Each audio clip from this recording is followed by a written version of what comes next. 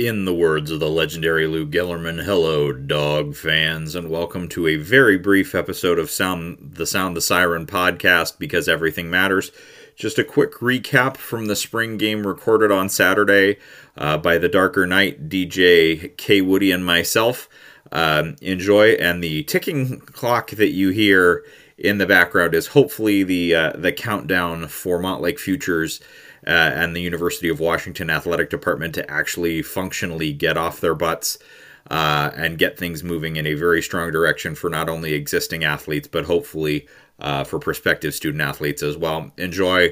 We will be back probably sometime Friday when the pod will release with a Cinco de Mayo episode or Cinco de Mayo recorded episode. Shouts to the season is over, or the podcast is over. But enjoy this quick little recap from the spring game, and we will be back soon later this week. But I just love the way we're heading into camp. I really think the offensive line is going to be a strength. Our receivers they look like a problem, and our DB depth looks amazing. Yeah, I would definitely agree. I think all three quarterbacks showed some good growth here and there, and I think a lot of it, honestly, has to do with the offense. I saw so many wide open wide receivers today, way more than obviously last spring when we didn't score a touchdown. I don't think we did, but we're just doing the season overall. So I was happy to see a competent offense. And then Penix, he looks like the starter, but Sam, he showed out a little bit. Sam had a very nice day. That familiarity came like Darker Knight, to your point, that familiarity he has with Lanyata. It's like they just playgrounded it. They were out on the playground again, just like, that's true. You go there, I'll throw it to you. He just looked like such a different quarterback, and you could tell he wasn't thinking. He was just reacting. He looked like the five-star prospect that we knew and loved coming into UW. Yep. The one takeaway I would say that was not so great is the running back availability and the consistency there. Yep. Javion really struggled catching the ball today. I made a joke earlier with Hooligan. It's like, you know what, if we were throwing a dumbbell at him, I bet you he'd catch it. Something wrong, something about that football shape, I don't know. He needs to spend some nice quality time with the jugs machine this summer. Yeah, once we get an established lead horse, I think back there we'll be all right. We'll be all right.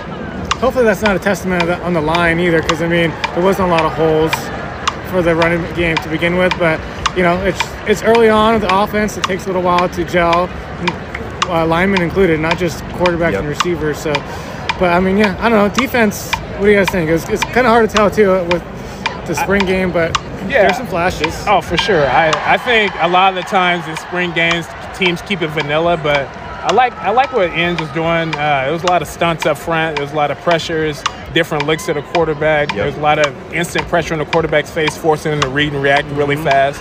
He always kept the offense on their toes, which I really like too. And our inside linebackers, especially Cam Bright, really stood out to me.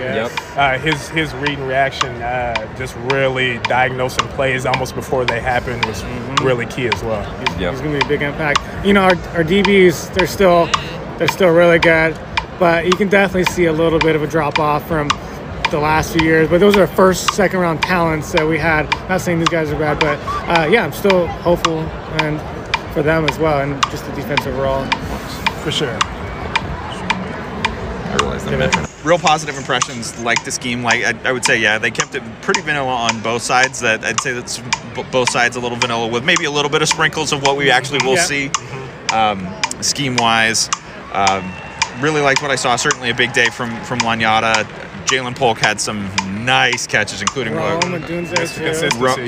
made a great play to close things up. Those guys are going to be a problem, and if we get out, I was saying this to Darker Knight before the game, if we get average to slightly above average production out of the running backs this fall, these receivers are going to absolutely eat. We got the band going, so we'll cut it there, and we might have a few more closing thoughts in a minute.